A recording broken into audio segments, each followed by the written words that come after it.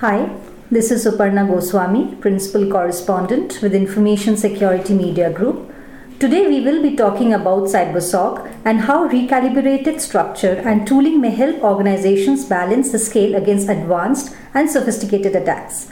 To discuss more on this, I have with me today Jagdeep Singh, CISO at Rakuten India. Welcome, Jagdeep. Hello, Suparna. Jagdeep, CSOC is probably the new buzzword going on in the market. In terms of technology being used, how is CSOC different from traditional SOC that we all know about?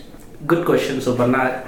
I would say it again depends on the definitions that a lot of practitioners talk about. What I see traditional SOCs as look at the perimeter protection, where they look at devices which are exposed to internet or somebody can be reaching out via external mediums.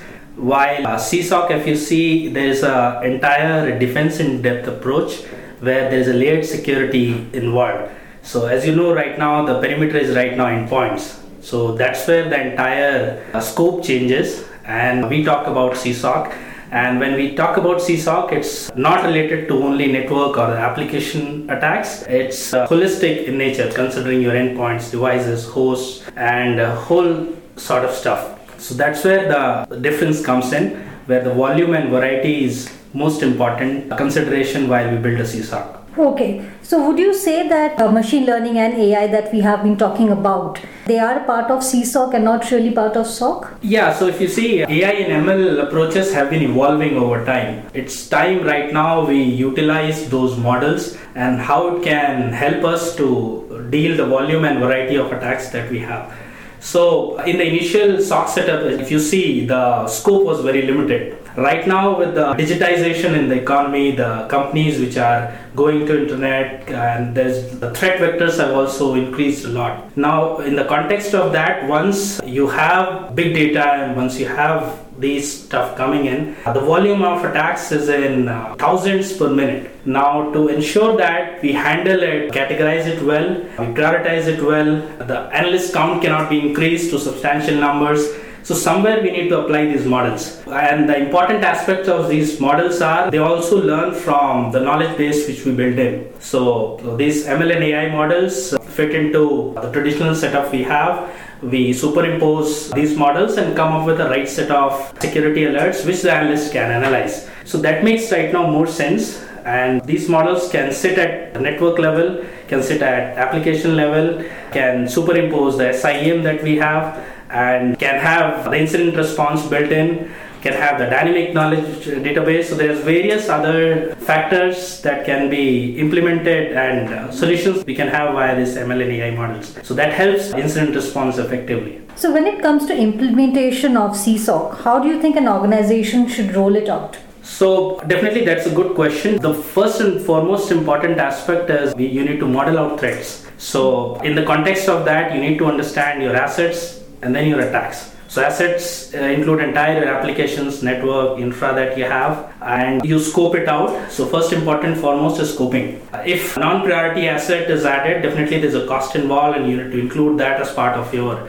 analysis and monitoring and response as well. So first important is to identify your crown jewels, which are the most critical assets of your organization. Then look from an attack perspective. So once you have those assets, and then you look what kind of attacks I can have on those assets. It could be tampering of the data, it could be information disclosure, it could be spoofing, it could be privilege escalation, it could be a lot more different attacks. So once you have that kind of assessment done, so then comes out to be you categorize those attacks.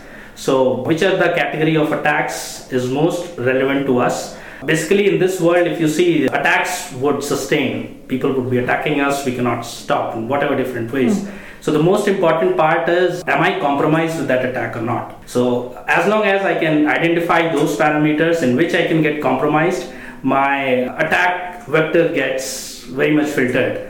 I can filter it, I can fine tune it, I can ensure that my next steps in information security monitoring can baseline on those aspects. Now once you have this assessment done, then comes your prioritization. So okay, can have this compromise based on these vectors. Now what is the priority that I would give on each types of attacks which get compromised? So which is where would help the analyst to respond towards this in a definite service level agreements. So then after all this exercise, then you understand what kind of tools you need. But definitely you need a traditional SIEM where you can involve a lot of data sources, including your network, your applications, your host, your DNS, your other Windows logs, Linux logs that can give you an entire profile of your organization. So then you have a very important component right now is threat intelligence. So threat intelligence is not only your external threat intelligence which vendors or internet is have. We also have our internal threat intelligence built in. We should have, right? Because the threat context of an organization differs from organization to organization. So an organization should have its own internal threat intelligence which should feed into the correlation of these incidents. And when you see the incidents flowing in, when we look at it, it is reactive way of thinking. Now when we move it to predictive, we should also see the vulnerability aspect. That's where your risk assessment comes into picture, where it understands your threat and your vulnerabilities in the context of organization, whatever you have. So predictive monitoring capabilities should also be built in while you think through the CSOC from year 1 to an year 5 maturity. So once you have these aspects built in, the last and critical most important is your threat response. Now why I call it threat response, it includes both incident and your potential incidents that can come into. So the right set of automations built in where you can auto reject incidents which are irrelevant to you. And again, your ML and AI based approaches where it can understand and analyze your 10-15 parameters which analysis can be done by a standard analyst. It can auto reject it. So a pool of alerts for the end analyst gets reduced. And that's where the most relevant alerts come into picture and the analyst can then respond. Again, we should not look at technology to resolve 100% of incidents. That can be never achieved, I would say.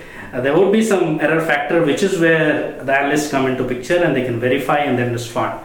So that's where I would see then implementation of CSOC would look like comprehensively. Okay. So given the structure that you said, so what does a typical toolkit of a CSOC look like? Yes, as I said, we should have inbuilt SIEM where you should get data sources, again relevant data sources.